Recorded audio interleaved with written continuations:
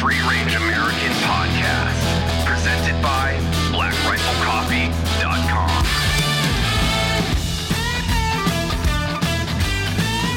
Welcome to Free Range America. Are we Again, starting? Trevor, we're starting. Did you already record me? We're starting God, this I'm an asshole. right now. So, Lucas, first time. My Look man. at that. My man. What's up, guys? Holy shit. How many episodes of this do you think you've listened to? All of them. All of them. So how many are there? So he has officially listened to more Free Range Americans than I have because, I still call Both of them, us I probably still call combined. them launch code.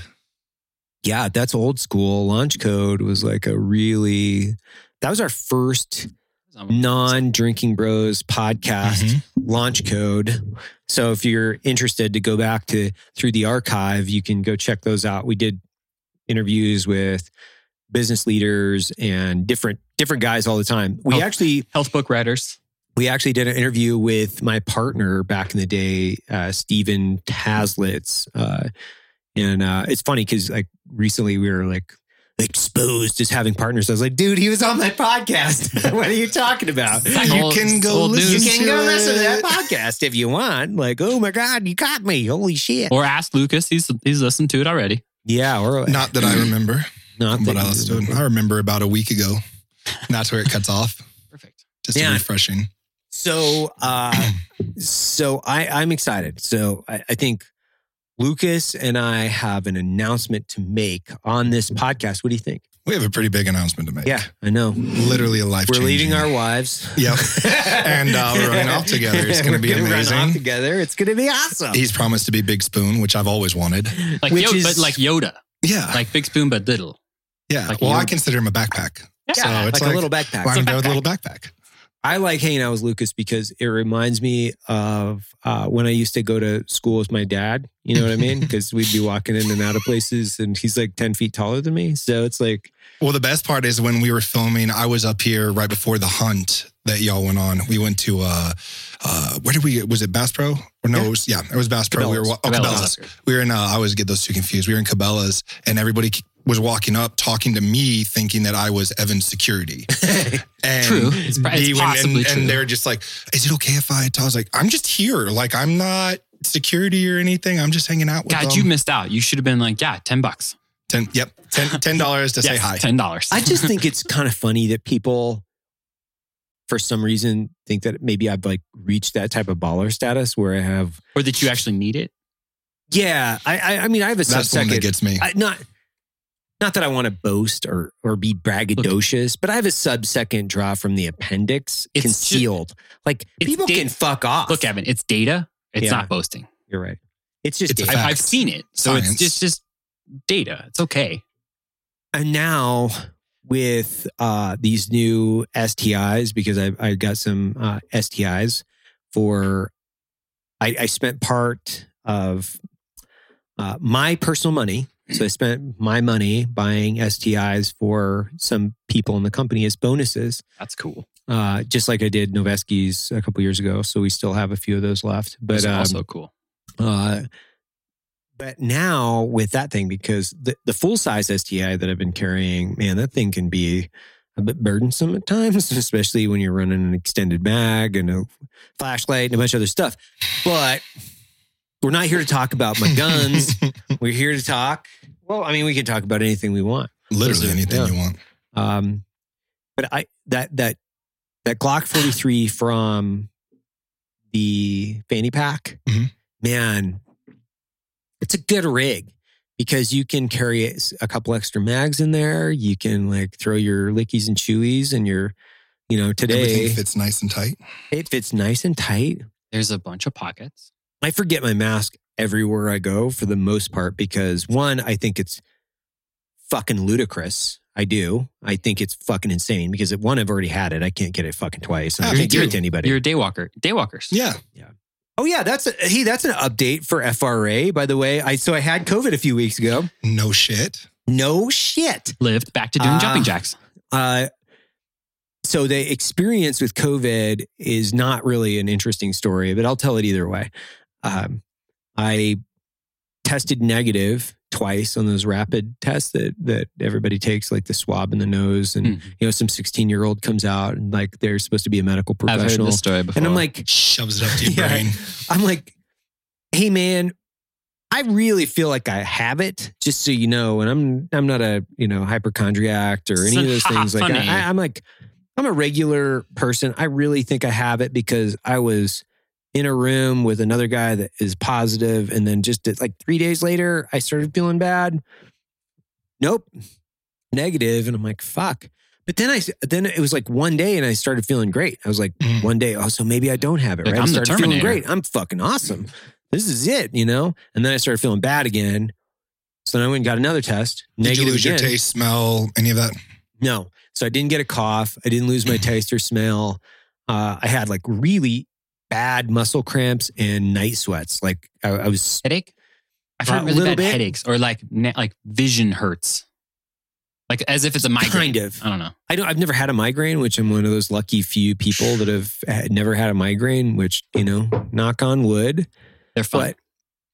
But I didn't lose any of those things. So, but to rewind, so I'm talking to my Greg, who works here in finance, and he's like, my wife works as a PA. She does research for COVID. There's nothing going around. There's no flu. There's no cold. There's nothing going around. So if you're sick, You have a thing. you have COVID. So he said, you need to go get a real, like, an in-depth PCR test. And Real yeah, one. exactly. So once I did that, then it was positive. So I was around my wife, my kids every day. By the time I tested positive, I was almost over it.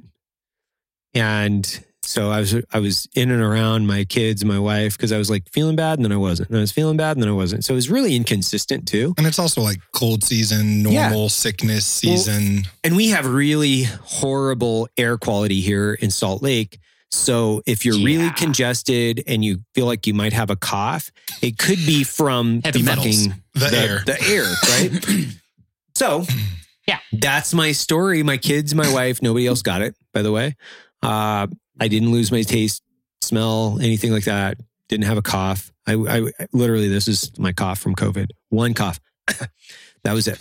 That was it. So you're the Terminator. I don't know. I just think that you can't get it twice. So, and I'm not telling people what to do with their lives. I don't fucking give a shit. Like, you can wear a mask, you can not wear a mask. You can wear a fucking Batman mask. This is America, as far as I'm concerned.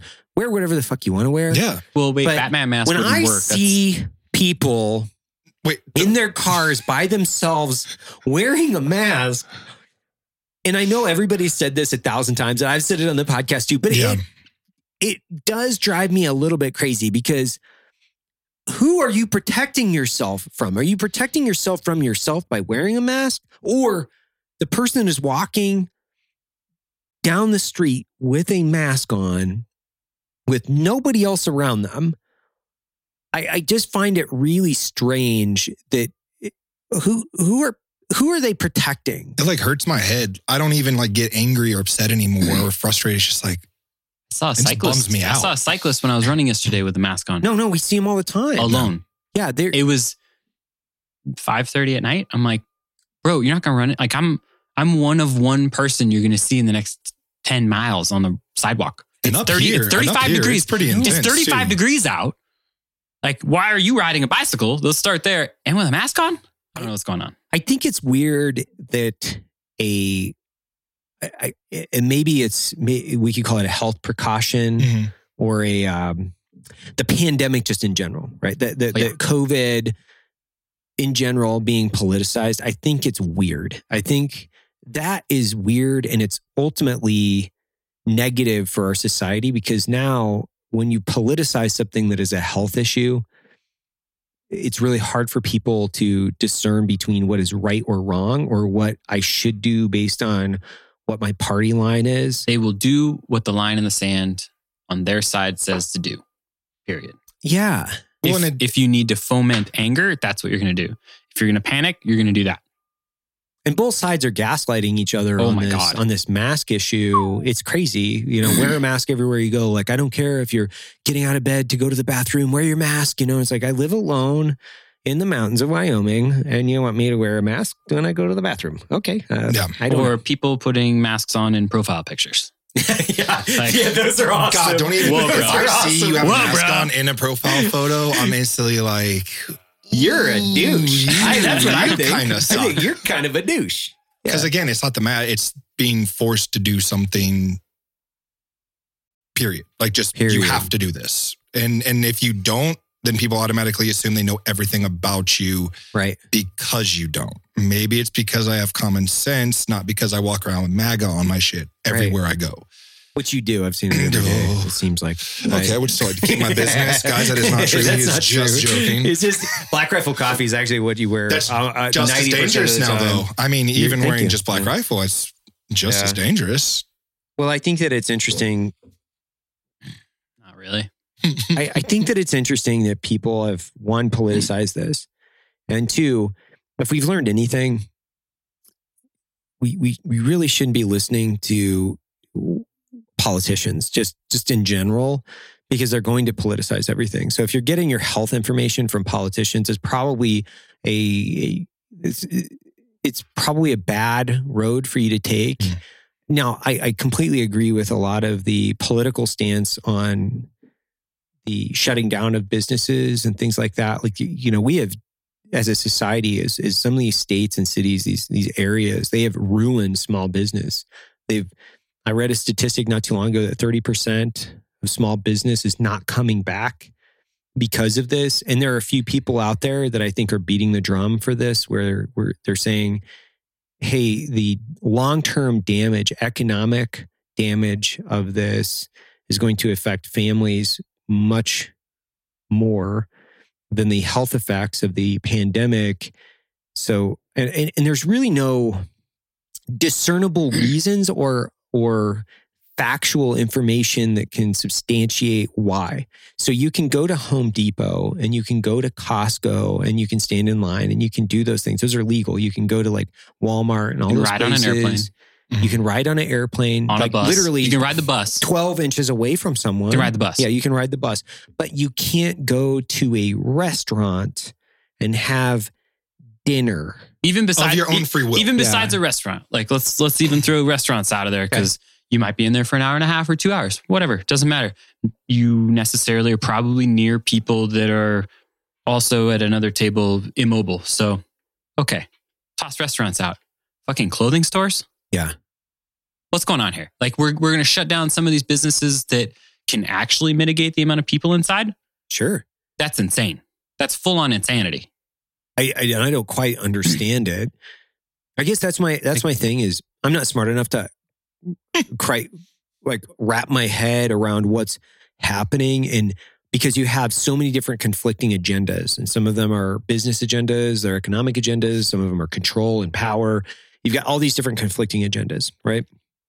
And people are going to spin their narrative to whatever their agenda is. Yeah. So, like, for instance, my agenda is always like freedom. Like that's what I want.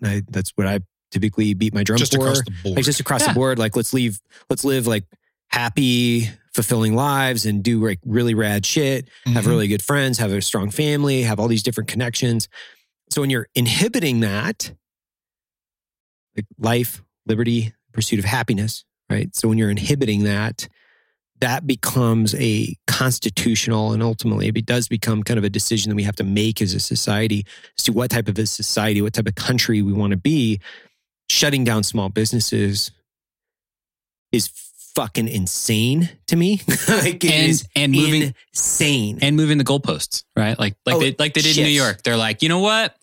Shut down for 2 weeks. Never mind. How about 3 months? Okay, you can open up again if you have outdoor seating. Oh, thanks for paying that money to have outdoor seating. Never mind. Restaurants are closed, period. Right. Like Yep. back that train up. Take it just off the tracks. Like that's ridiculous. You are destroying people's lives forever. And there are a lot of restaurant owners that are family owned like places that poured all their money into their employees so their employees wouldn't be on the fucking street over Christmas and Correct. Thanksgiving. And now they're bankrupt. And their After employees trying are to do still the on the right street thing. after trying to do the right thing. Take People care like of their people. let's be 100% clear. Small business owners tend to do the right thing by their employees far more often than large corporations and bureaucratic institutions, because those places don't give a shit. Because most people with a small business who want to go through the struggle and the stress of starting a business, they're kind of passionate about it. Maybe they Deeply. love what they're doing. Maybe they love that food or they love that product. And their employees are their family. Their family. Exactly. And they treat them like that. Exactly. I walk through, it's one of my favorite parts of my day is coming to the office. It's like I get to leave my wife and kids that I love dearly. I love spending time with them. I get to leave that home, come here to a secondary family, if you will. I get to high five and joke around and have fun with all these people that work here. And they're rad. They're incredible, cool people that I really enjoy socializing with. And they're all different. One of the hardest parts about this is losing your ability to have an ecosystem as a company, losing your ability to interact socially, which I think is a fundamental need for human beings. And they need a positive interaction. And if you can create that as a business owner, which I really tried to do, is create a really cool and positive, transparent environment where people can succeed, you truly do love it. So as a business owner, as a guy that like really loves coming to work, I don't get to see everybody. I have to see them on Zoom. I have to see them on, different meetings. And by the way, I don't like communicating that way either. It's not my preferred method of communication. So much. Yeah. It's not only the fact that a lot of these regulations are, one, they're unconstitutional. Two, they're edicts by the dumbest people in our society, which I truly believe a lot of these fucking guys a lot of them idiots. didn't know that they had that much power. No. These governors, and now they know they have that much power, and they're not going to give it up. Or mayors or governors or all these people in throwing out random factoids from Twitter. On their 120 characters or less or whatever the fuck it is. That's where it's coming from. Yeah. I mean, they're not, let's be honest, they're not going home and reading reports from the CDC or the WHO. Well, even if you are, right? It's almost like the WHO and the CDC has been politicized at this point. So, but they're not even doing that. If you come out and you say things, obviously, I think Joe has talked about this a lot too. If you come out and you're like, hey, take vitamin D, get exercise, stop eating a bunch of sugar. I was having this conversation with somebody who is in the medical field. Don't have these three comorbidities. He goes, yeah. He goes, oh, you have COVID. And I was like, yeah. He's like, well, what? He goes, well, I know you. Are you still only eating like meat and vegetables, basically? I was like, yeah, I mean, it's Christmas. I've had a couple, cookies here and there. And he's like, oh, you're fine. You're going to be fine. Don't worry about it. He's like, you're not obese. You exercise. You eat nothing but meat and vegetables. You I didn't know I had it. Yeah. Like I went and got my blood work done. They're like, oh yeah, you're good. You already had it. And I was like, what? Oh shit. Seriously? I didn't know I had it. One of my buddies, someone I used to work for, he had a doctor come over and they were doing all the blood work. And he was like, do you want to get tested? And I was like, well, I can't afford it. And he was like, well, let's just do it. Okay. Got tested. And 2 days later, got my blood work back. And they're like, yeah, you're positive. You already had it. And when did do you even know when you had it? I think I had a cold in January was the last time that I was sick until recently. I actually had a cold like maybe a month ago. Right. But I felt fine, had no issues, been living life as normal. Damn just super spreader. Going on. Well, I don't see me when I sit in my garage and make knives all day. Yeah. Let's talk about everything we've been talking about. Just makes me want to like, all right, guys, let's talk about knife forging. Because let's talk about that. Like, this is rad because that's why you're here. Take a detour. Yeah. You forge knives. We had to talk about COVID for a couple minutes. Oh, we had to. You have to cover it. We got it. Cool. Welcome to now and moving on. So, knives. Lucas has been, we've been friends for well over a year now. Mm-hmm. We've done a few collabs with you, but tell us your story. Like, I want to know your story from you. We got a long podcast, dude. You don't have to fucking leave anything out. Well, where do you want to start? let's start. You're in the military. Let's just start where you grew up, and then how you got into the military. And grew stuff. up in Atlanta, Georgia. One of 6 Lucky. children. Oh, so much fun. Georgia, holding strong. Okay, back on. Moving on. Born and raised in Atlanta, Georgia, just north of Atlanta, Woodstock. One of 6 children, was raised incredibly sheltered, homeschooled, Southern Baptist, to the point of, to lay it out there, I couldn't even listen to Christian music if it had drums, electric guitar. First CD I ever stole was a CD, DC Talk. And I couldn't listen to it because they rapped. I like what you said, which is the first CD I ever stole. First CD I ever stole. And I hid it and I had to hide a Christian CD. Wow. So that was the beginning. Church 7 days a week, legitimately. 7 days a week? Yeah. Well, What? I didn't know they had service 7 days a week. Well, it wasn't 7 days a week. I got really involved in programs because I was like, well, if I have to do this and this is my way of life, because it's all I knew, I wanted to do things that gave back. So I did 47 mission trips throughout my youth, Alaska 7 times, Mexico, multiple different states in the US. I was on a hurricane relief team. I used to be able to sing, was on a choir, ensemble, just anything I could do instead of just sitting in a pew, getting preached at. It was like, okay, I'd rather do stuff. Right. Like, can I give back? Can I actually get out with the salt of the earth and do cool shit? Luckily, we were members of like a mega church, which had a lot of outreach programs. So that was pretty rad. But Dad lost my father in 2001 to a drunk driver. And that was really like the big shift. That was when my life like altered forever, because we were very blessed. My dad was an unbelievable human.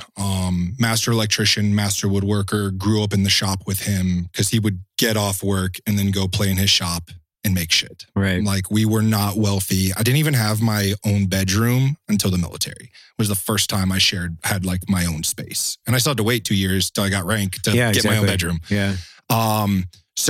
But even not being wealthy or any of that, it was a really good home because my dad put so much into us. He didn't watch sports. I don't know shit about sports. If you put a gun to my head right now and said to name 10 pro athletes, I can name 10 people I worked for.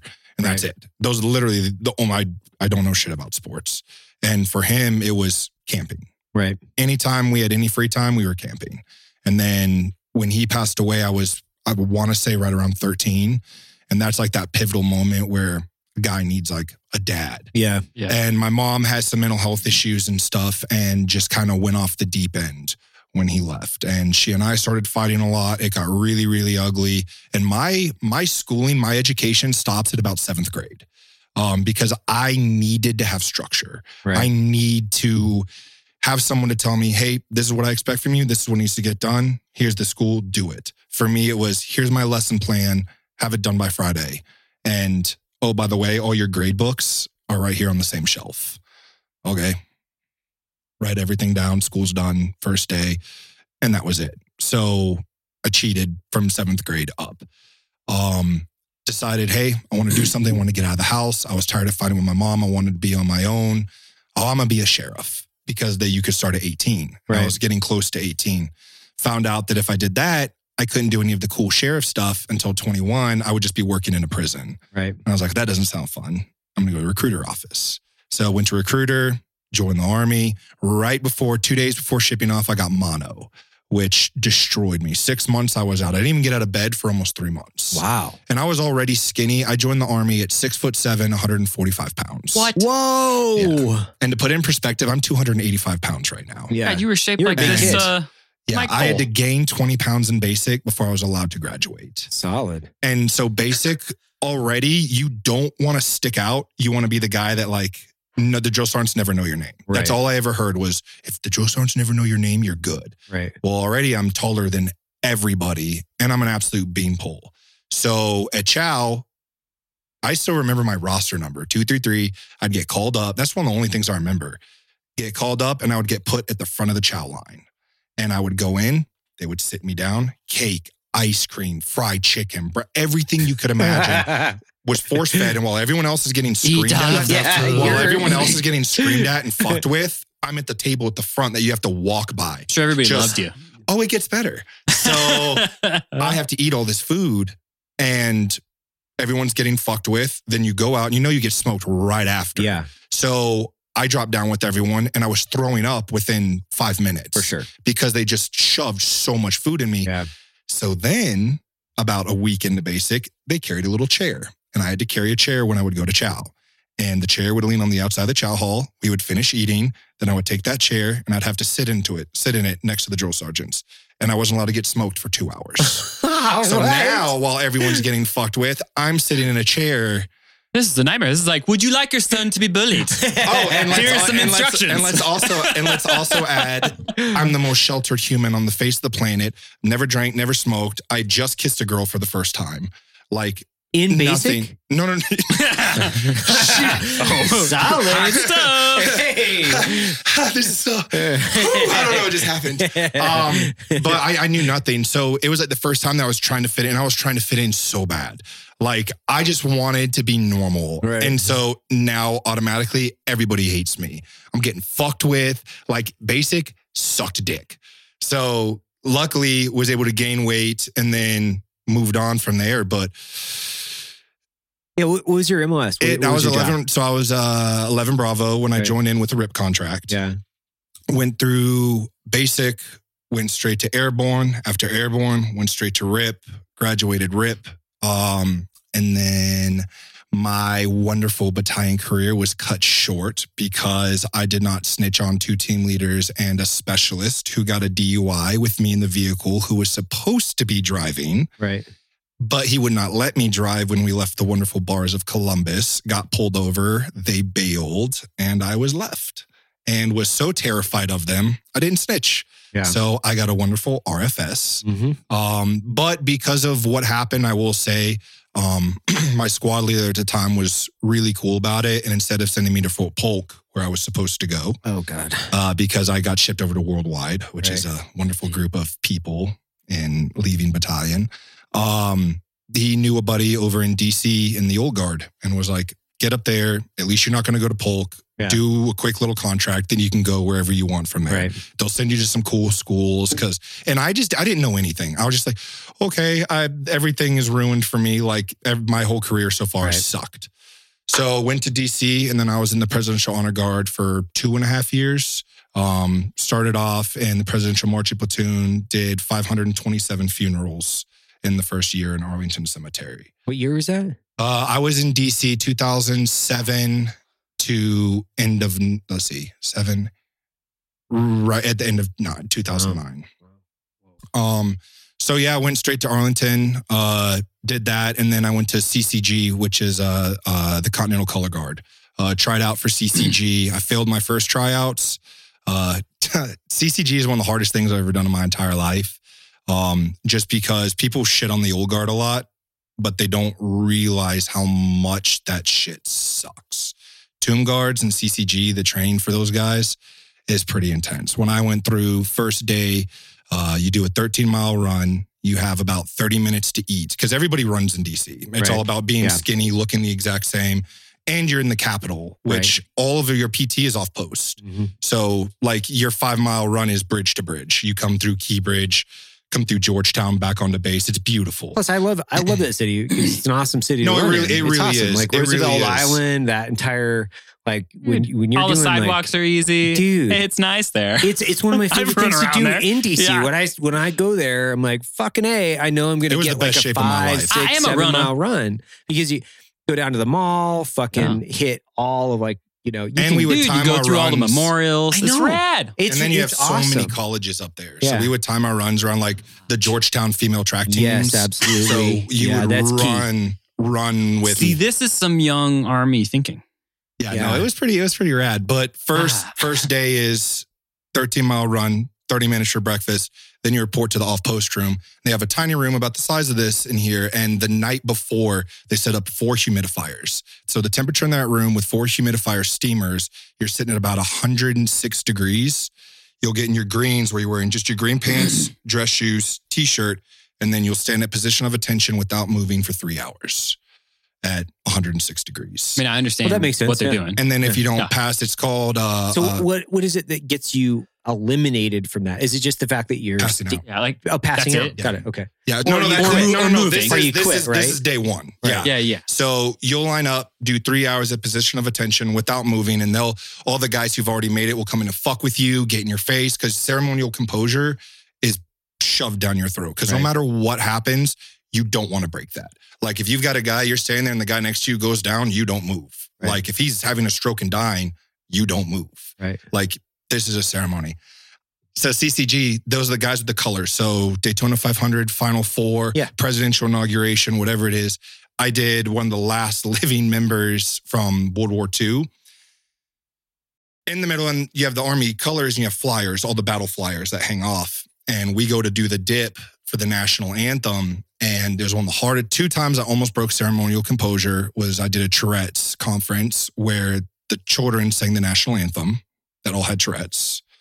I bit the inside of my lip so bad that I filled my entire mouth with blood because it was the hardest I've ever not laughed. Right. And it wasn't anything bad. It was just if you could hear children's choir singing the national anthem and they all had Tourette's, it'll get you. Yeah, it'll get you. It'll- That'll get you. it'll get you. It's silly. And then the other one, this gentleman, we go down and this, I think he was 107 when we did the ceremony. Oh, wow. And we hold the colors down and the color scanner, his wheelchair was in front of me and he's looking at him and he's just there and he's going, and he starts blowing the streamers on my flag. And I feel the Marine next to me he starts like holding it in, like he's trying not to laugh. Second hardest. So 3 hours, first time I passed out at 2 hours and 50 minutes, just went down. Right. So after you do those 3 hours, then you have an hour for lunch and then you do an hour on 5-minute break for the next 6 hours. And that's day one. And then training goes for 3 weeks. And so when I left, no one in history had ever dropped the Army colors. Because not only do we have the Army colors, but we also carry the American flag. Right. Because the Army is the oldest branch. So we have Army color guard. We have a bearer, the gun, the rifle at the end. American flag, Armies, never dropped one. I did Admiral Giabastiani's retirement ceremony. And his retirement ceremony was 3 hours, 10 minutes long. It was 95 degrees in the middle of summer.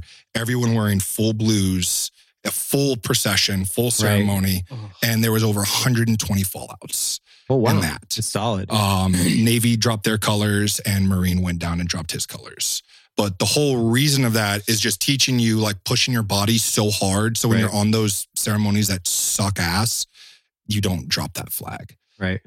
So yeah, after that, wanted to deploy and go to a real unit, what I considered a real unit, because I hadn't been there, and a lot of my leadership at the time had never deployed. They were Right. E8s that had been old guard babies their whole life. So I was like, fuck, I want to go to the first deploying unit. Went to re-enlist and got good old 3rd ID Solid. at Fort Benning, Georgia. Get so some. went right back You're to like Benning. going home. Went right back to Benning and deployed immediately. Met up with a lot of awesome snipers, became close with the sniper team that was with my unit. And then they dragged me over the second we got back. And then I was a sniper section the rest of the time. Rad. Finished out almost at 7 years and then did a year and a half of guard.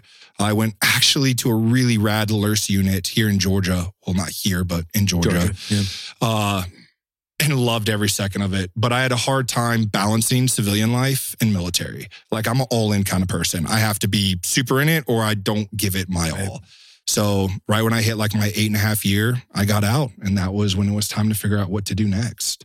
Well, were you a contractor after that for a Yeah. while? So that's a whole nother thing. So had a million jobs getting out, didn't know what I wanted to do, was having a really hard time not finding something I love, but finding people I enjoyed working with. Mhm. I really lost that community and I lost that brotherhood. And my humor was completely different when I came home. Everyone kind of treated me weird. The shit I said was, everyone thought incredibly un-PC or was right. And I was like, okay, this kind of sucks. I want to find people. So Standard. yeah, this is the good old sob story of getting out of the military. And started security and like literally started at the bottom, was like, okay, whatever I can do. And then realized, okay, these people suck. these people suck. Moved my way up. Started bodyguarding. I started working in nightclubs and bars as security. And then through a really good friend of mine who's a very affluent bodyguard in Atlanta, he got me with him and then slowly built a name for myself doing freelance bodyguarding. And then had a client that I trusted a lot, worked with him for 7 years. He was a little Indian guy that would come to Atlanta a lot and fuck you money. Like, because Atlanta is all about clout. Atlanta is all about looking cool. How much money do you spend? How many bottles can you buy? Like, we're talking going to a club and dropping $40,000, $50,000. Whoa. On a fucking night? Yeah. We did on tabletop and booze. Wow. And he didn't even drink. It was just, it's just all about how it looks. So I knew his bodyguard and he was getting a surgery done. And then going back to Africa. So he hooked me up with Jason, started working with Jason and everything went well. Awesome dude. Listened. Because when someone works for me, they need to listen to exactly what I say. If I come up to you and say, hey, we need to leave, it's because something is about to happen. Right. Being good personal security is not, I call it the rappers, the 400-pound big dude who will take bullets for you. Like, I'm lucky to have my size, but I have the mentality of like a little person. Like, I want to get out of there before the bullets start flying. Right. So if you don't want to listen to me, I'm not going to work for you. Right. But he was awesome. Was on Wall Street quotation from what he told me, on Wall Street for a really long time, had a huge hedge fund. And was just we'd wake up in the mornings and because I was with him 5-6 days a week. Right. I traveled with him everywhere he went. And he would wake up, do work. I watched him work for hours and hours a day. And then he would go out, do the whole clubbing, partying, all that stuff. 6 months into working with him, he was like, come on, man, you need to invest. I want to see you get your own, because I wanted my own security company at the time. He's like, I want to get you hooked up. We can build you a business. We can do all this stuff, invest. And I don't like putting my money into things that's not 100% guarantee, but I trusted him and I was with him all the time. And I was like, all right. So I invested $50,000 in with him. And then another 25 later. And on that, off the $50,000 I invested, I would get a return on the first of every month of $2,500. Mm-hmm. So my goal was to take that money, and it was a loan. Like, that wasn't even my money. So took a loan out for that. In 2 years, had that completely paid off. Yeah. Now I'm getting a return. It was a no-brainer. When I went to do the investment, I had the money. I'll never forget it. I had the money in my hands. He put his hands on mine. And I said, this is the biggest risk I've ever taken in my life, but I trust you. He put his hands on top of my hands and he said, I love you like a son. I'm so proud of you. I can't wait to see where your life goes. 2 weeks later, we're held at gunpoint in Nashville, Tennessee by 45 federal agents and the local SWAT team while he is getting bagged and tagged and dragged out of the vehicle we were driving and rushed off because essentially he did the exact same thing Bernie Madoff did. Oh, he was Ponzi scheme. Wow. Name wasn't right. Birthday, everything I knew about him was a lie. We were literally pulling up to our Airbnb in Nashville because come to find out, he knew they were closing in on him. And it was not out of the ordinary for this guy to be like, we'll be at dinner. And he'll go, fuck it, you want to go to Vegas? And I'm just like, I don't care, boss, whatever you want to do. Right. Now we're going to Vegas, jump on a private plane, leave. So one day he's like, I've never been out west. Let's go out west. And I was like, I'm getting paid $750 a day. Right. So I don't give a shit. Whatever you say, man. I'm like, sounds man, good whatever to me. you want to do, I'm down. So we load up and he's like, well, let's just go. Just start driving. And he was saying some weird stuff. There was a gentleman that was a part of the crew he rolled with that said had gotten a lot of trouble. And he's like, we want to keep him low key. If you want to keep someone low key, how would you do it? And I'm like, and I'm just talking to him. Right. I'm like, hey, I don't know. I was like, what'd he do? And he was like, well, it's something, because he had some friends he's from California. And he was like, he had some guys in California that were after him and just not good people. And this is a little dude that's been hanging out with us the whole time. And I'm like, telling him how to essentially disappear. Right. So we're getting rid of the phone, going straight to different phone for him. And what I didn't realize is Jason was doing everything I was telling him for himself. Got it. So go to Nashville, pull up, and it's this $1 million neighborhood in Nashville, Tennessee that we were renting. And the road going into the neighborhood just had a whole bunch of cars parked on it like normal. Right. Get out to meet the lady, and he leans over the seat and just screams, get in the car, get in the car. And jump in the car, and he's lying down in the back of the seat, and he just goes, go, go, go, go.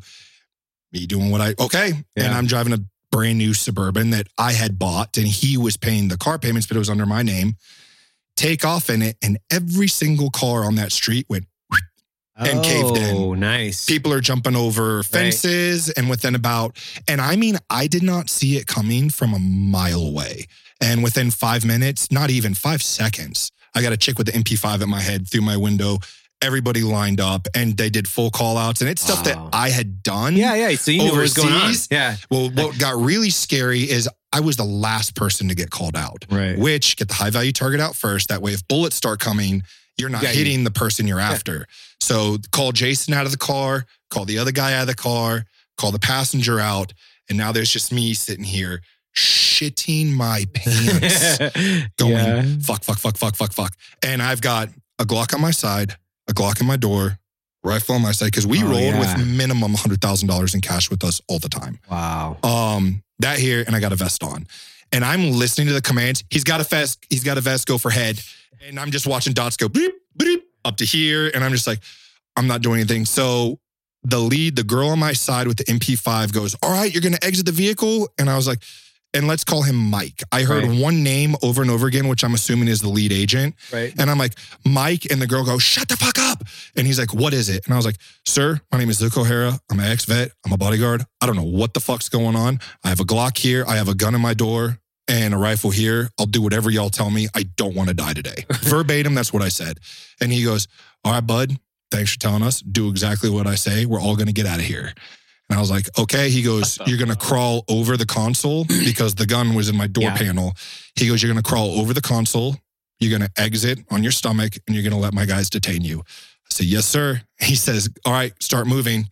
And I go, how slow can I do this? And he goes, you can go a little faster. And I was like, yes, sir. And I mean, I got down there, they had dogs, everything. Dudes jump on me, handcuff me, pick me up, sit me down. And one of the agents came over because they flew in 14 FBI field agents from, oh God, I'm going to blank now, San Francisco, which is the San Francisco office is what sent the guys down to arrest him. Because apparently he started this in San Francisco, got a little hot, so he moved to Atlanta to do the same thing and keep it rolling.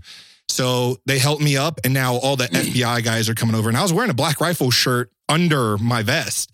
So I take it off. And one of the guys looks over and he goes, you're a vet. They open up my wallet, found all my IDs, my blue card, carries permit, everything. And now all the SWAT team and 2 of the FBI guys are around me and they're like, do you know anything? And I'm just sitting here and I shit you not, I'm shaking. Right. Like it happened so fast. And I'm like, no. And they go, and one of the dudes comes over and he goes, so you know nothing. And I was like, what the fuck is going on? And all the guys are being so fucking nice to me. They came over, took my handcuffs off because they saw all my permits and everything. Right. And they're like, we thought this was going to be a shootout, that we could not figure out why this guy had someone with your background as his bodyguard.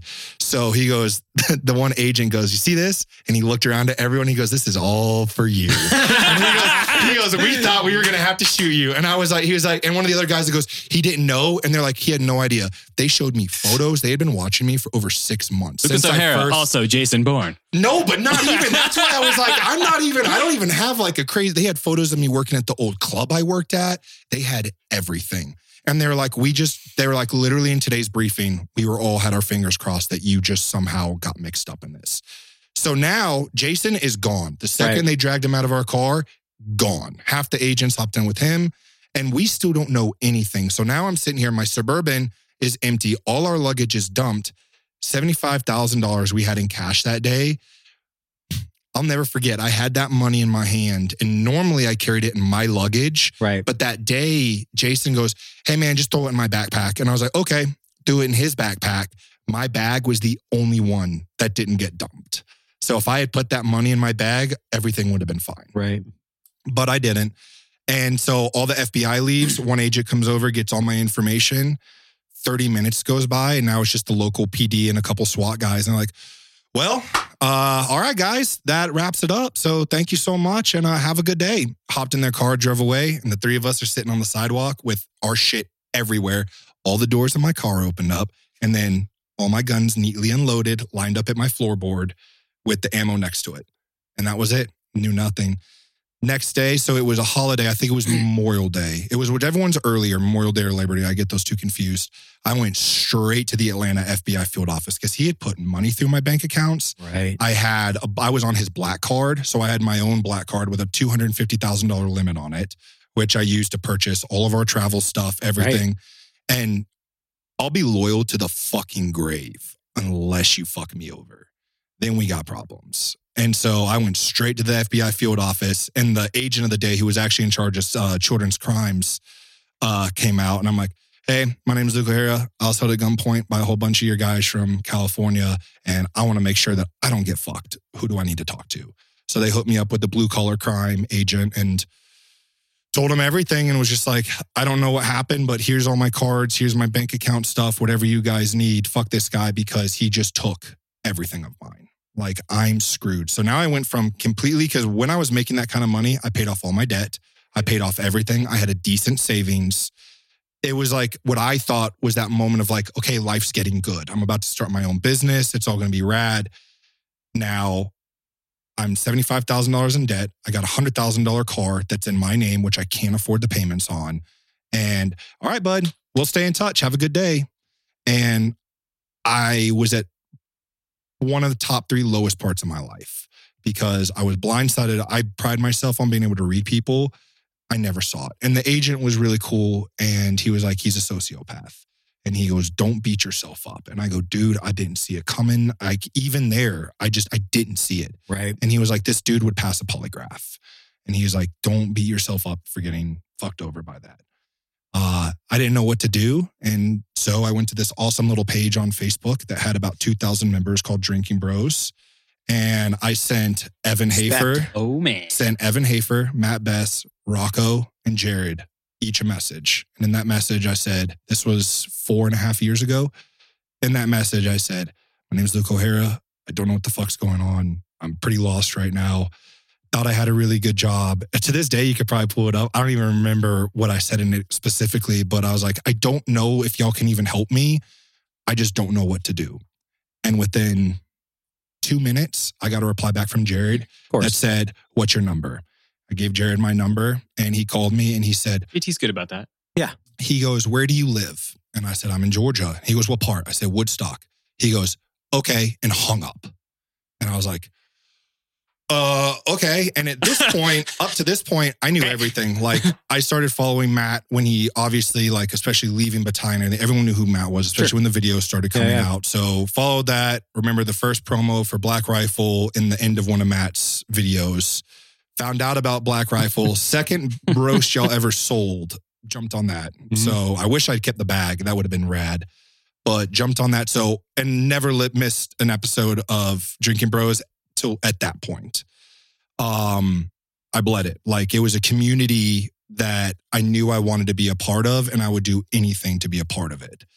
Jared reached out, called me back 5 minutes later and said, hey, actually, Art 15, our t-shirt place, Terminus, is 5 minutes from you. You have a job interview tomorrow. And he was like, it's not going to pay a lot, but hopefully it'll tide you over. Right. And when that happened, I swore to myself, I don't give a fuck what it is. I'm going to be a part of this community, because that meant more to me at that point in my life. It wasn't a handout. It wasn't anything like that. It was just, holy shit, these dudes actually practice what they preach.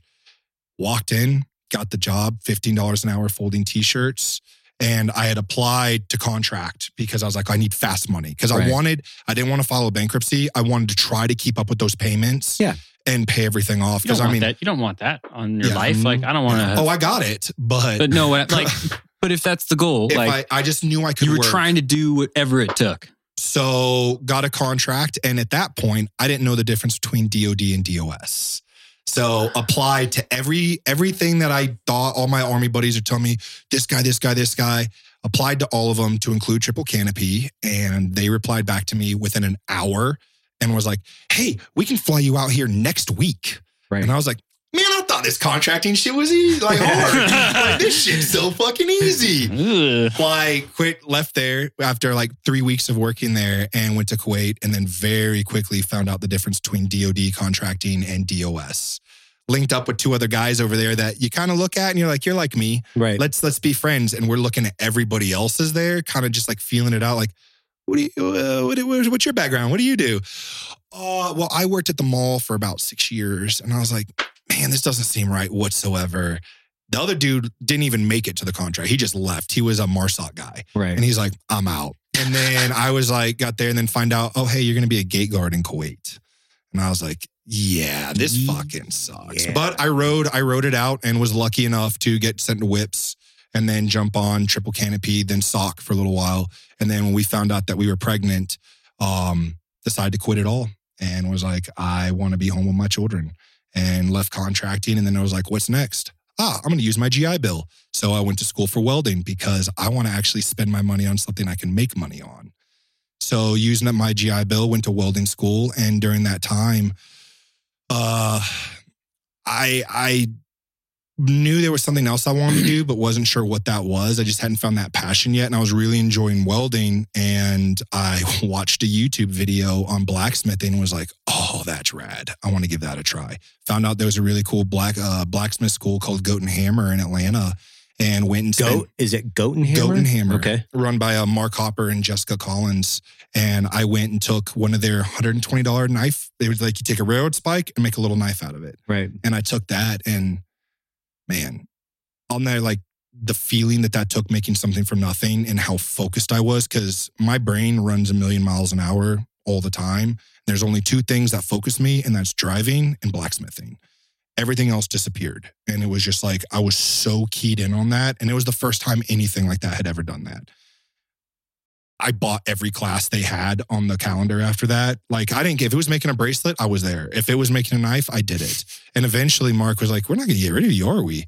And I was like, no, I'm broke. Like, I'm going to night school at night using the GI Bill to pay for our rent, and then blacksmithing all day long.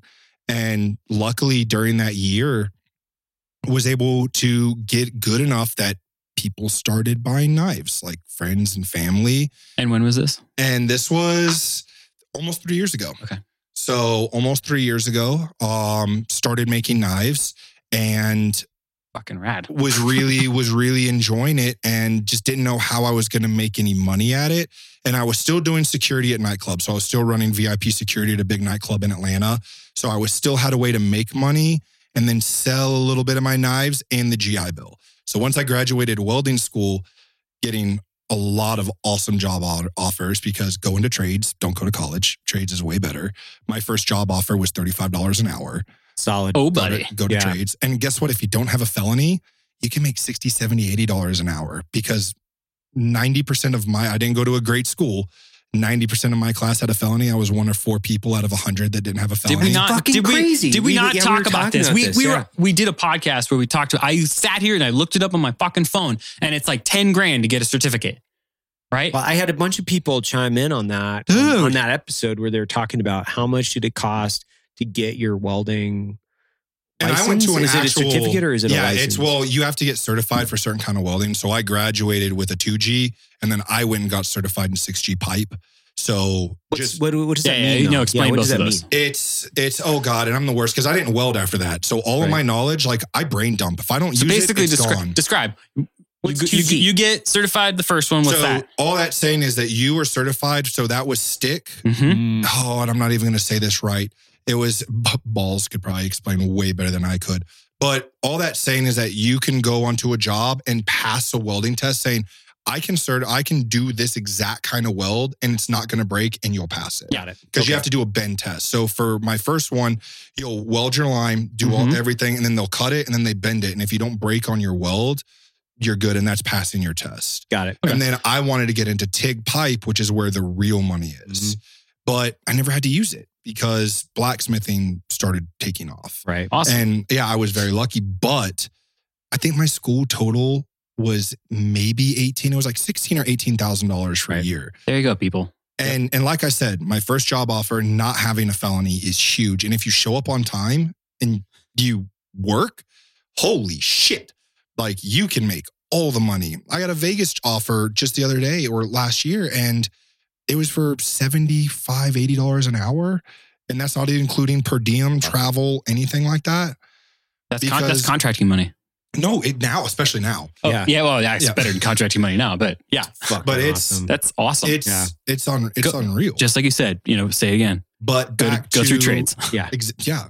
And Well, then there get was trade. an episode you did. It was in the top first 10 on launch code. Mhm. And I don't remember the context of it, but you shared a story and you talked about burning the boats. Yeah, burn the boats. And you said That was the name of the episode, I think. and you Mhm. said burn the boats. And It's a great story. that podcast changed my life. And I was like, I really am enjoying making knives.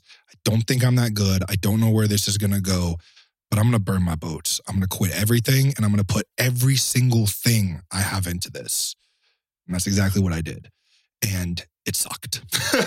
Sucks ass. Got 2 months behind on the mortgage. Power got shut off, water got shut off. And I had photographed my entire shop to put up on Facebook Marketplace, had a job interview to go for welding. And Sydney was like, just hold out. Sydney, my fiance, she was like, just hold out for 1 more month. And I said, okay. That's I'll a power hold out. move. I was like, I'll hold out for 1 more month. And then I got a phone call from Evan Hafer, who was the first time that we had talked. And Is that you? he said, Maybe.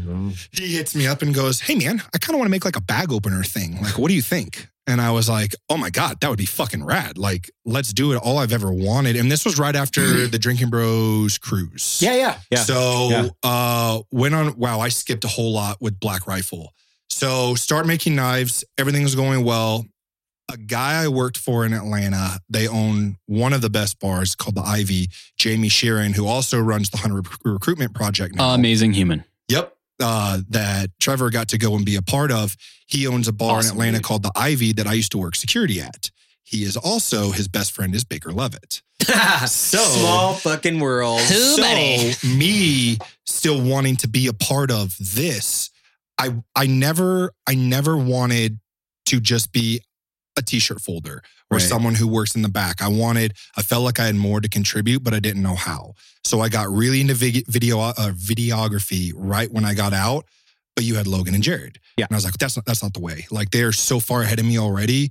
I'll never do it. And then when Drinking Bros News first started, I was supposed to be on that, but somebody else who had more background than me took a part of that over. And I was like, okay, that's not going to be it. What I don't know. And I kind of just gave up. I was like, if it happens, it happens. If I have a way to meet, and I'll never forget, I was working security at the door. Jamie walked in and I ran all our VIP. So if you had a table or anything, you walked through me, and Baker's behind him.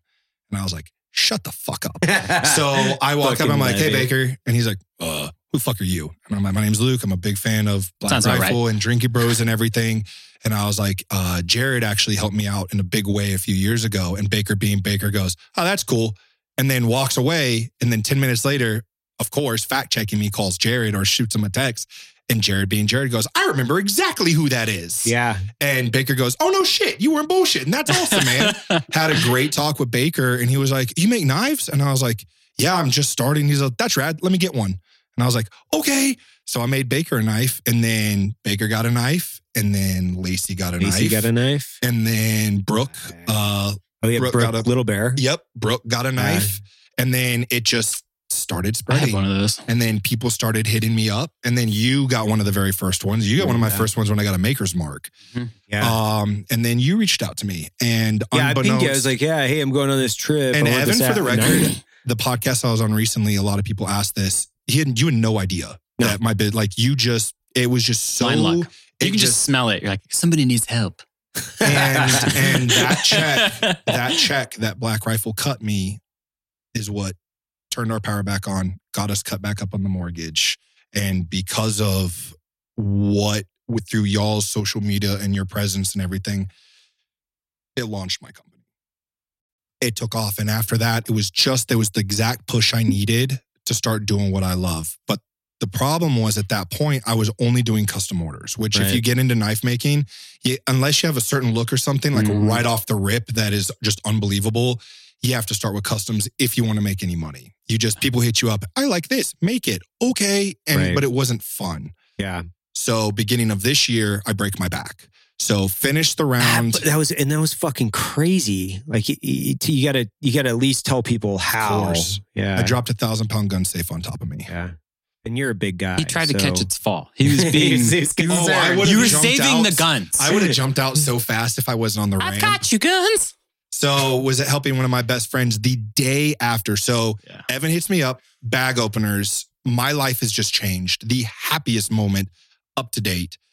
Bag openers finish, which whooped my ass because I had never done anything more than 5 knives a week. I think I was talking to you like during that process. You're like, And- oh my God, I'm so tired. And the first one was a batch for 50. Yeah. The first one was a batch of 50, and that took me 2.5 weeks. The second one was for 200. Yeah, 200. And Cool. You can do that- 50. Can you do 4 times that? And I even told Evan after that, I was like, that almost killed me, man. That was intense. Then he goes, awesome. Can you do 200? And I was like, okay. So I was like, I'll figure it out. Just because like for me, I was like, yes, whatever it is, yes. And I was like, I could totally do it. And then the first one took me 50 in 2.5 weeks. I did 200 in 2 weeks. Yeah. And I didn't have a life. Like it was 14-hour days for those 2 weeks. Finish it, and I'm like, oh my God, I'm taking 5 days off. I'm not working. I'm fine. The day we took all the boxes, took them to the mail, drive over to my buddies to help move a gun safe, and was loading it up. Guy on left, guy on right, guy on the back. When we were coming up the ramp onto the trailer, the gentleman on the back, instead of pushing from the base, he pushed from the top part. So I went from about 60 pounds of resistance to 1,000 pounds of resistance real quick. And my feet were on the incline pulling it, and I couldn't get my feet out. And I couldn't get my feet out. It was Yeah. coming, and then everything stopped working. Right. I fell down, and the only thing that saved me is it had cast iron handles about an inch and a half wide. Those split my leg, missing my nutsack by about an inch. Wow. Split my leg, and it bounced on the ramp because it was one of Yeah, those like yeah. the ones you can see through. Like the handles bounced. Yeah, so it bounces, and the two guys on the left, because the gentleman that did it pushed bad, he came over and they had the wherewithal to push, and I had so much adrenaline. I was a lot bigger then. So much adrenaline going. We were able to flip it up, and I rolled out, and then I don't remember anything Holy else. fuck. Rolled out, came to, knew something was wrong because like it popped. Like it just, I don't really know. And it was pain, even with the adrenaline I had, because I knew if I was feeling that much pain, That's a big deal. it's not good. Right. And I couldn't really move, but I could kind of get up. And I called the bodyguard, one of my best friends, and I called Big Brian because Big Brian, 6'6", probably 325, 345 pounds at the time, just monster. And he's broken his back a couple times from lifting. And he's telling me everything. He's like, can you do this? Can you do this? And I go, yeah, but I'm in a fuck ton of pain. I can barely move. He goes, get in the truck. My back specialist is right down the road. Go to him. So they were able to pick me up, get me in my buddy's truck. Didn't call the ambulance or anything because I had the VA. And I was like, I don't know if it's going to cover this. I don't know what the VA covers because never really used it. And went to the back specialist. They got me into his office, and instantly he's like, go hospital. Now at this point, it's about 15 minutes.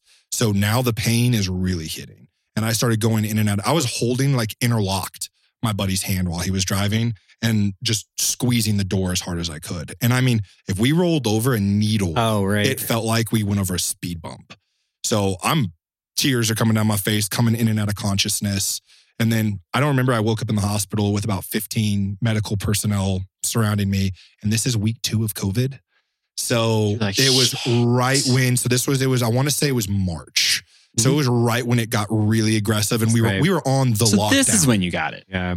So, and I had just moved because the girl's mom and I had just separated. So I had just got a brand new house, had only lived there for a week by myself, finished these bag openers, the first thing I've ever made in my new shop, and I break my back. So all of that happened, and go to the hospital. Fast forward the story, no internal. They thought I had ruptured everything in my stomach because the safe landed right below nipples. So everything from here down got crushed. So found out, fractured my L1 twice and my L2 twice and my ankle. And that was... Holy shit, you're lucky. That's luck isn't even... I don't know what I'd go... Like, blessed, divine intervention. No pelvis anything. Like, that's insane. Yeah, I was so lucky. So couldn't walk, couldn't do anything on my own. Everyone's freaking the fuck out about COVID. Literally had a card table set up at the top of my stairs because I'm in one of those little split level houses where it's like 4 stairs down, then the front door and all that.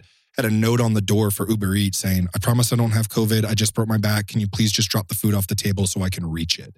Because I couldn't even get up to go there. Right. Luckily, I had some unbelievable friends, and Sydney, to her, man, she brought the girls every other day to see me, was helping, even though we had just broke up and I was kind of being a shithead at the time, was still taking care of me, checking in. And I'm not good at asking for help at all. I'll help everybody around me, but not the best at asking. Asking for help to take a shit, that was pretty hard for me. Not being able to eat, to get my own water, that was pretty hard. And it was soul searching, man. And at that point, gone through a lot of shit. Losing my dad, not the best early military experience, a whole bunch of stuff we're not diving into. Family, bankruptcy, starting a new business, all of it. And the only thing that's kept me going is through all the really shitty things that have happened to me, luckily there's been so many, and I say luckily, I mean that, because 6 months later, I always look back and I see where I'm at now. Mm-hmm. And it's always mind-blowing to me. If you go into it positively and instead of like, oh my God, life sucks, what am I going to, it's, okay, what's going to come from this? And when so much has happened to you, that's the only way you can look at it. Right. Because I'm not putting a bullet in my head. I don't give a fuck. I've been there once before when I lost my wife. That's a whole nother road we could go down. My best friend of essentially my entire life married my ex-wife. They fell madly in love while I was overseas, literally bought houses in the same neighborhood, whole 9 yards, and now they're married with 2 kids. So that was a fun ride too, losing the person I loved more than anything on earth to the person I thought I loved more than anything on earth.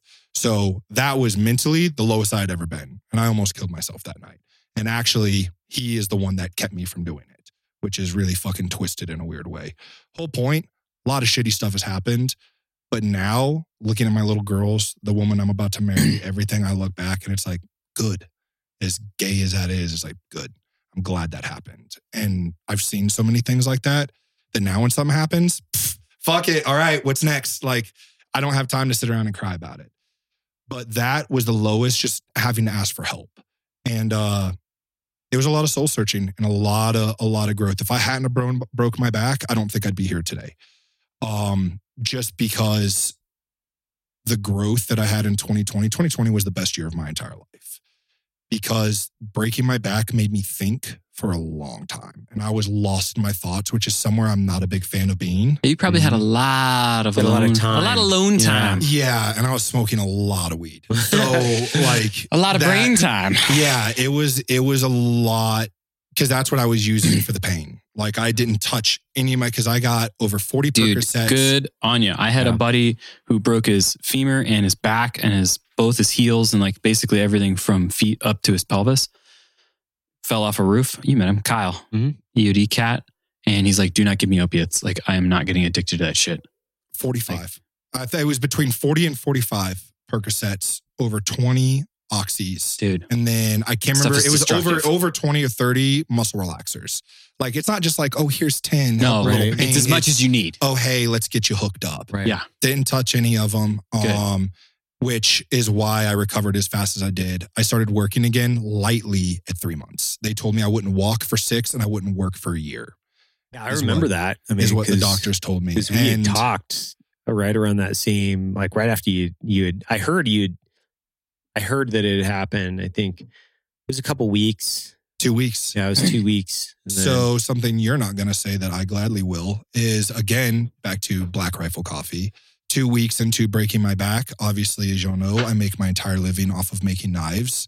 A hefty sum of money ended up in my bank account from Black Rifle that I was freaking the fuck out about because I was like, they already paid me. The bag openers already went out. This is a mistake. Reached out to Fiona here and I was like, hey, y'all fucked up.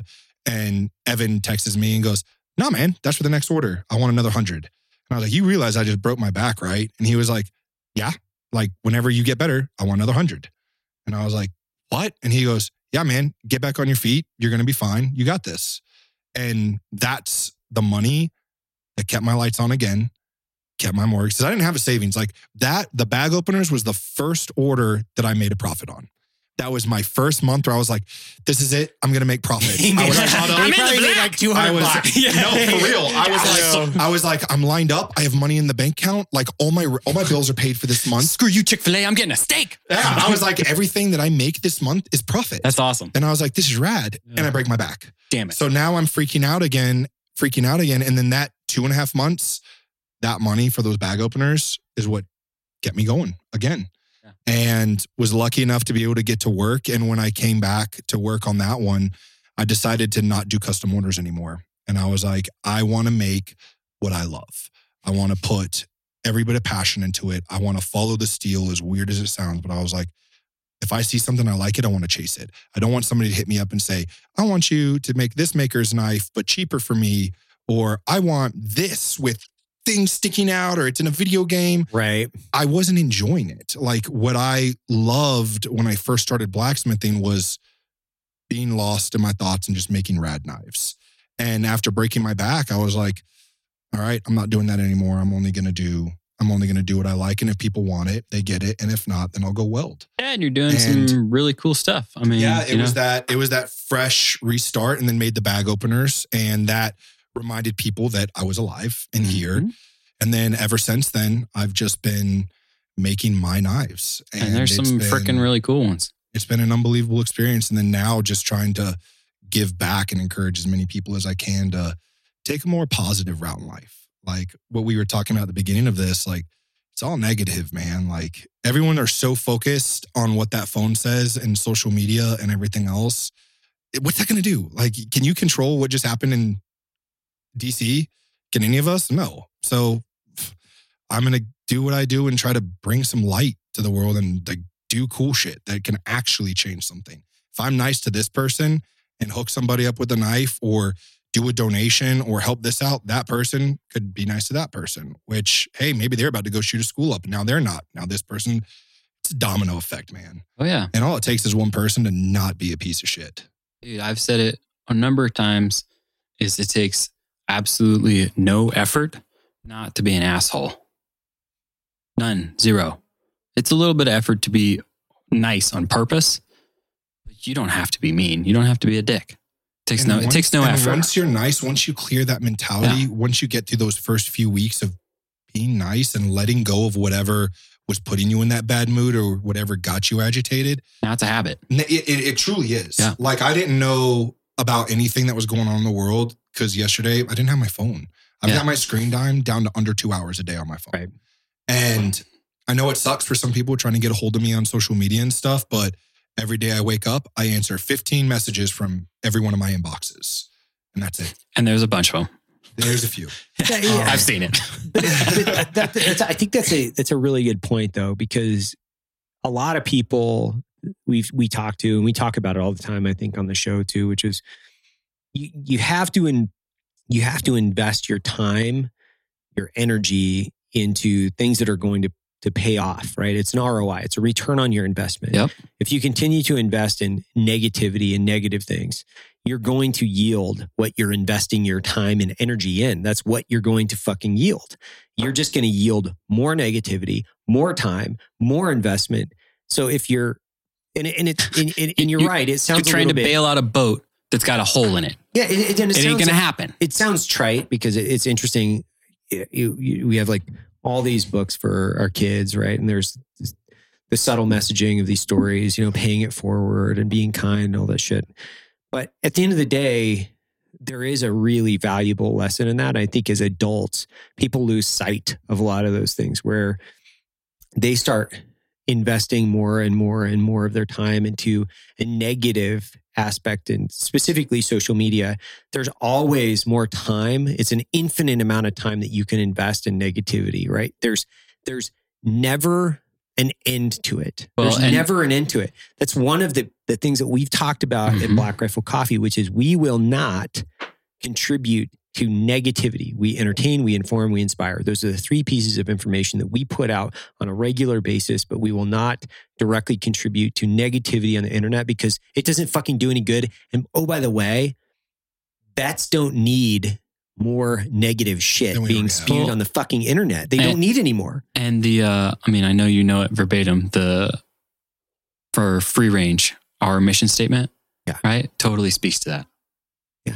It's to live the American dream through hard work and adventure. Like there's nothing about that says negative shit. Yeah. Right. Nothing. And It's all positive. it's all positive. And it's not hard to do. It's easier. I just tell Your life people- gets easier. And one of the things I tell so many of my friends is like, what makes you happy? Now, like, not a Lambo or $1 million, but like right now, what could you do to make you happy? And so many of them will tell me something. I'm like, do it. Do the thing. Like, why not? Like, what's holding you back? Well, just do it. Like, take a small risk. Just because passion bleeds through. And if whatever you're doing truly makes you happy, not saying that everyone will find success in it, but if you truly just take a leap of faith. That also doesn't mean you have to stop doing it, right? Like you're passionate about blacksmithing and making knives. But if for whatever reason that wasn't working, you'd probably still be making some knives after you figured out what to do to pay the bills. 100%. Exactly. And I never, ever thought that this would turn into what it has. Yeah. I never got into this to make money. It was a hobby. I was going to weld. Sounds familiar. And because of that, it's turned into this now where when I do a drop, they're gone in 15, 20 seconds. It's so cool to see. It, back to that, I don't know, blessed, lucky, it blows my mind every time. Every drop, if you knew the amount of anxiety I have, because I know that this is the drop that they don't sell. Right. And they sit there and every one, it goes faster and faster and faster.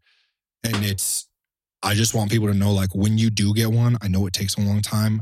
I get the DMs all the time I've got one girl who I'm actually making her a knife because I saw her DM.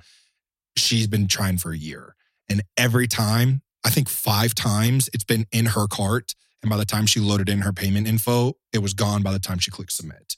And I saw that and was like, I don't give a shit. I'm making you a knife. Like, that's cool as fuck. But when you do get one of them, none of them are the same. Every single one of them is handmade by me. I'm the only one that touches them, and they're all going to be different. You're buying something that you're going to have for the rest of your life that nobody else has. Mm-hmm. So if you love it and as more awesome things come, be patient, because when you do, I'm going to make it special and it's going to be pretty fucking rad. And they are. And there's a lot of really good points in this, which is, for me, I love roasting coffee, right? So I've been roasting coffee. Obviously, I think people have heard me talk about it, right? I've been roasting coffee for a long time, and I love just the entire process. I would still, if I was doing something else, so if I had like failed at this business and gone off and done something else, I would still have a 1 pound roaster in my shop. There it is. Roasting coffee that I was ordering from weird, obscure countries, dreaming about going on a trip somewhere to go to a coffee farm and talk to the fucking growers and, pull apart the leaves and look at the cherries and talk to people about how their agriculture practices and all this other shit that goes into coffee. I would still be like peeling the onion on this on a daily for the rest of my life. Right? Yeah. I would do it for the rest of my life. It doesn't matter. It doesn't matter. I would still be doing it. I would be doing it as a hobby. I would be doing it as something that I really loved. The exclusive coffee subscription was one of those things where obviously we were selling coffee and we had our core roasts. We still have those, but I didn't get to get involved in that process all the time because those core roasts are locked. Like I locked a lot of those in like 2008, 2010, 2012. Those are coffees that I've roasted at this point hundreds of thousands and millions of pounds of.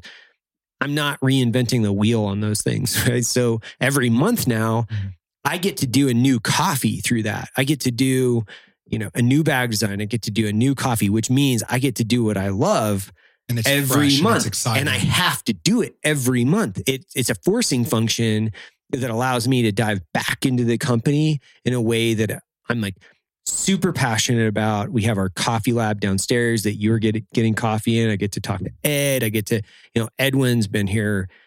That's my first stop every day. Yeah, it's my first stop. I'm every going day. into Ed's office. I walk through the back. Where do you think this came from? I put my briefcase down in the stairs. I sit there. I make coffee. We're doing this whoosh whoosh right now, where it's so good. It's so good, and it's like, and it doesn't get old for me. Like it doesn't get old if I'm doing a pour over in the morning, if I'm doing an espresso shot, if I'm making people coffee in the coffee shop upstairs, or out front. It just doesn't matter. So, when you're an artisan, you really love it. And people always say that. They're like, find, it's like a fucking meme or a Pinterest meme where like, find what you love and you'll never work another day in your life. And it's like, no, that's not true. I work more than I've ever worked in my entire life. Ask my non-existent friends. Unless what you love is winning the lottery. Yeah. Well, I love winning the lottery. That shit works. Found it. That shit works for Trustafarians, man. Like that shit works for people that have like got fucking rich parents and uncles and dads or whatever. They're like, find what you love, like go explore your fucking whatever. And you're like, yeah, that's great, but you still have to work your ass off. Like you have to work harder than you ever have. I've explained this. I would rather go back to selection, SFAS, back to back and do it every day for a year than go through my first year in business. I would do it every day. No problem. I would get up fucking happy as shit because I'd be like, dude, at least I don't have to do that other year again. Oh man. I don't have to do that year again. And I'm stressed out hanging out in my garage, just making a couple knives a week. Like I couldn't even imagine like that. But again, yeah. So maybe you work 100 hours a week, but I'm doing something I love. Yeah. I work in my ass and I'm stressed the fuck out. But at the end of the day, I love it. And now I'm at the position following y'all's lead where it's like, okay, now how can I give back?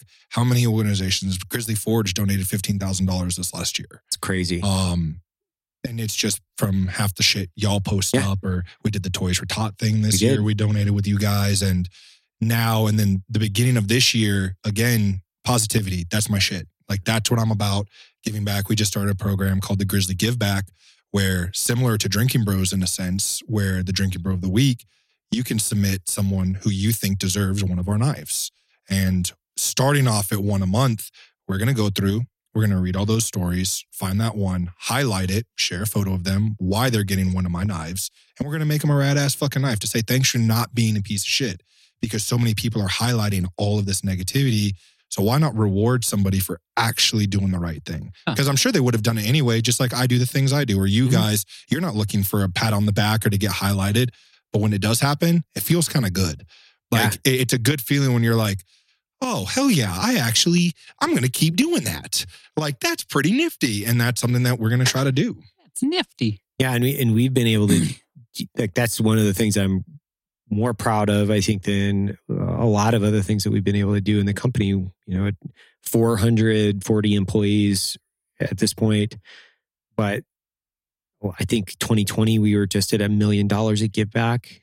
And that's like, you know, coffee sent overseas. That's coffee to first responders. That's direct cash donations to a wide variety of veteran law enforcement, like mainly veteran nonprofits.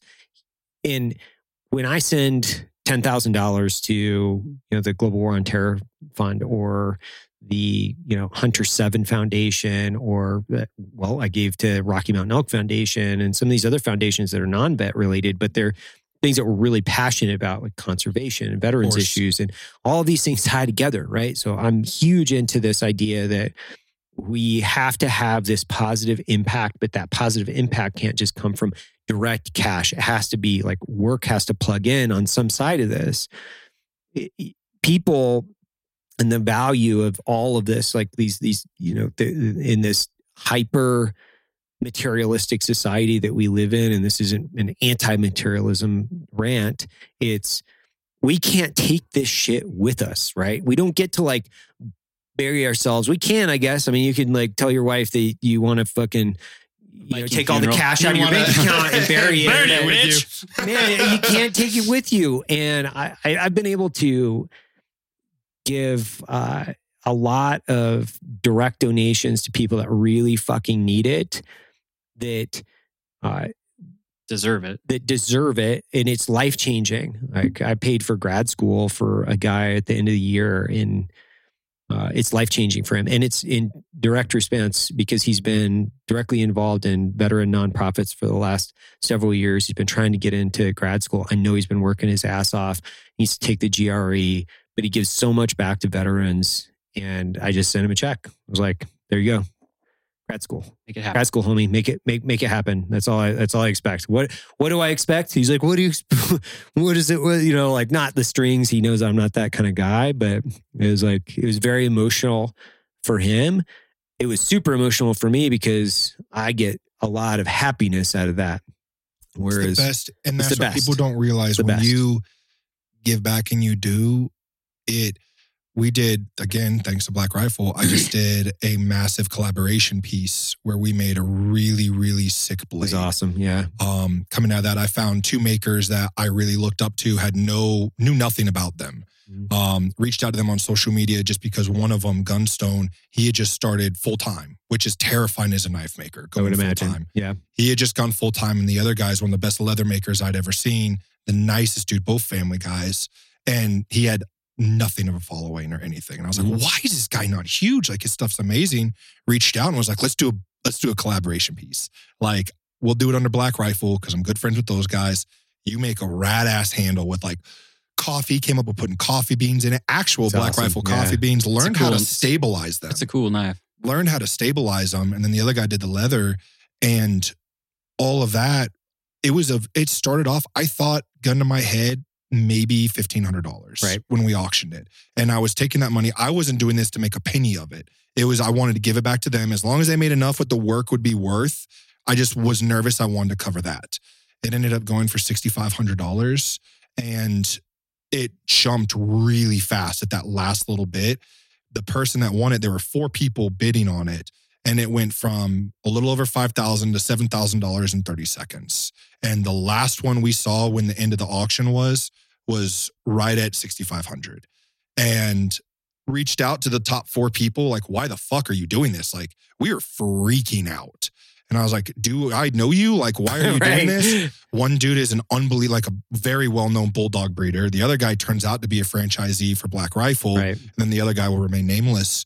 But they were just cool dudes that want to be a part of something awesome and find out that the person I reached out to that won it is like, oh, hey, hit me up on WhatsApp. And I was like, oh, great. I just got ripped off. Find out she's an active duty Marine in Right. Afghanistan who did this auction, 12-hour time difference. I believe that's what it is. Won it.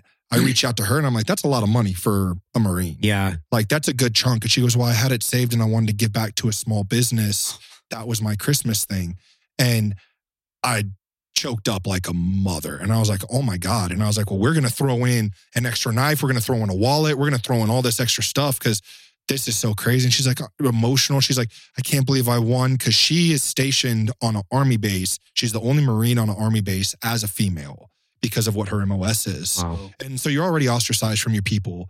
And I was like, oh my God, this is amazing. Made a really cool post about it. And then the gentleman who was the franchisee for Black Rifle reached out to me within a minute and goes, nah, bro, give me your PayPal. I'm paying for it. So he goes and pays for her knife, which I start bawling my eyes out on the phone with this dude. No, still to this day, don't even know his room. Like, don't know who he is. And he goes, yeah, man, suck it up. And he was like, we're doing some cool shit. And he was like, I didn't serve. That's right. I wanted to give back. He goes, I'm not on my watch. He goes, an active duty Marine's not paying for this shit. So I wish I hadn't done it, but I did. Went straight to my back porch and sat down and went straight to a video, bawling my eyes out like, this is why I do this shit. Like, this is so much came from this. Reach out to her and I'm like, it just got paid for. Like, I'm sending back all that money. And now she's like bawling her eyes out. And she's like, but I want to donate it. So I still Right. want to donate the money. And I go, enjoy this. I don't want it. I'm not going to keep it. I'm sending Right. it back to you. I was like, if you want to donate it, I can get some really Right. awesome nonprofits that will actually use the money. And I was like, I could hook you up, but I enjoy this. Like, let somebody do something for you for the holidays. She still donated the money, but it just, all the good that came out of that just blew me away. I got to help out 2 rad makers. Well, 3, a photographer who now works for Black Rifle Coffee. Found an awesome photographer on Instagram who did some cool photos of coffee bags. And I reached out to Josh and I was like, hey dude, you want to like photograph this knife? So I forged it, went to Gunstone for the handle, went to Imperial Leatherwork for the leather, and then went to Josh and he photographed it and did all those awesome photos. They're awesome. And Yeah. then now he works at Black Rifle. The other dude's business, the last 3 drops he's done have sold out in seconds. And the other dude's just kicking ass on leather. And now I have an unbelievable partnership with him and we'll be doing really sick. Anytime I have a high profile knife, he's going to do the leather for me. And then people got to see a really nice dude help out a girl overseas serving her Right. country, when the world is kind of burning. A lot of really cool shit happened. And then I get a phone call from Evan Hafer that exact weekend. Knife drops, losing my mind, bawling my eyes out. All this is happening. Guy pays for it. That Saturday night, I receive a phone call from Evan Hafer saying, "Hey, bud, you want to move to Salt Lake?" I've heard this story before. And that's where we are today. Evan's collecting humans. I like good people, man. I like, we got extra space here. So it was a pretty easy one. It's like, you're basically part of the Black Rifle family. Everybody knows you at this point in the company. It was a pretty easy decision. I was like walking through the shop and I was like, man, we'd be rad, because we talked about it a few times in the last year, some change. We talked about maybe moving to Texas. And I was like, we got this great big shop right here.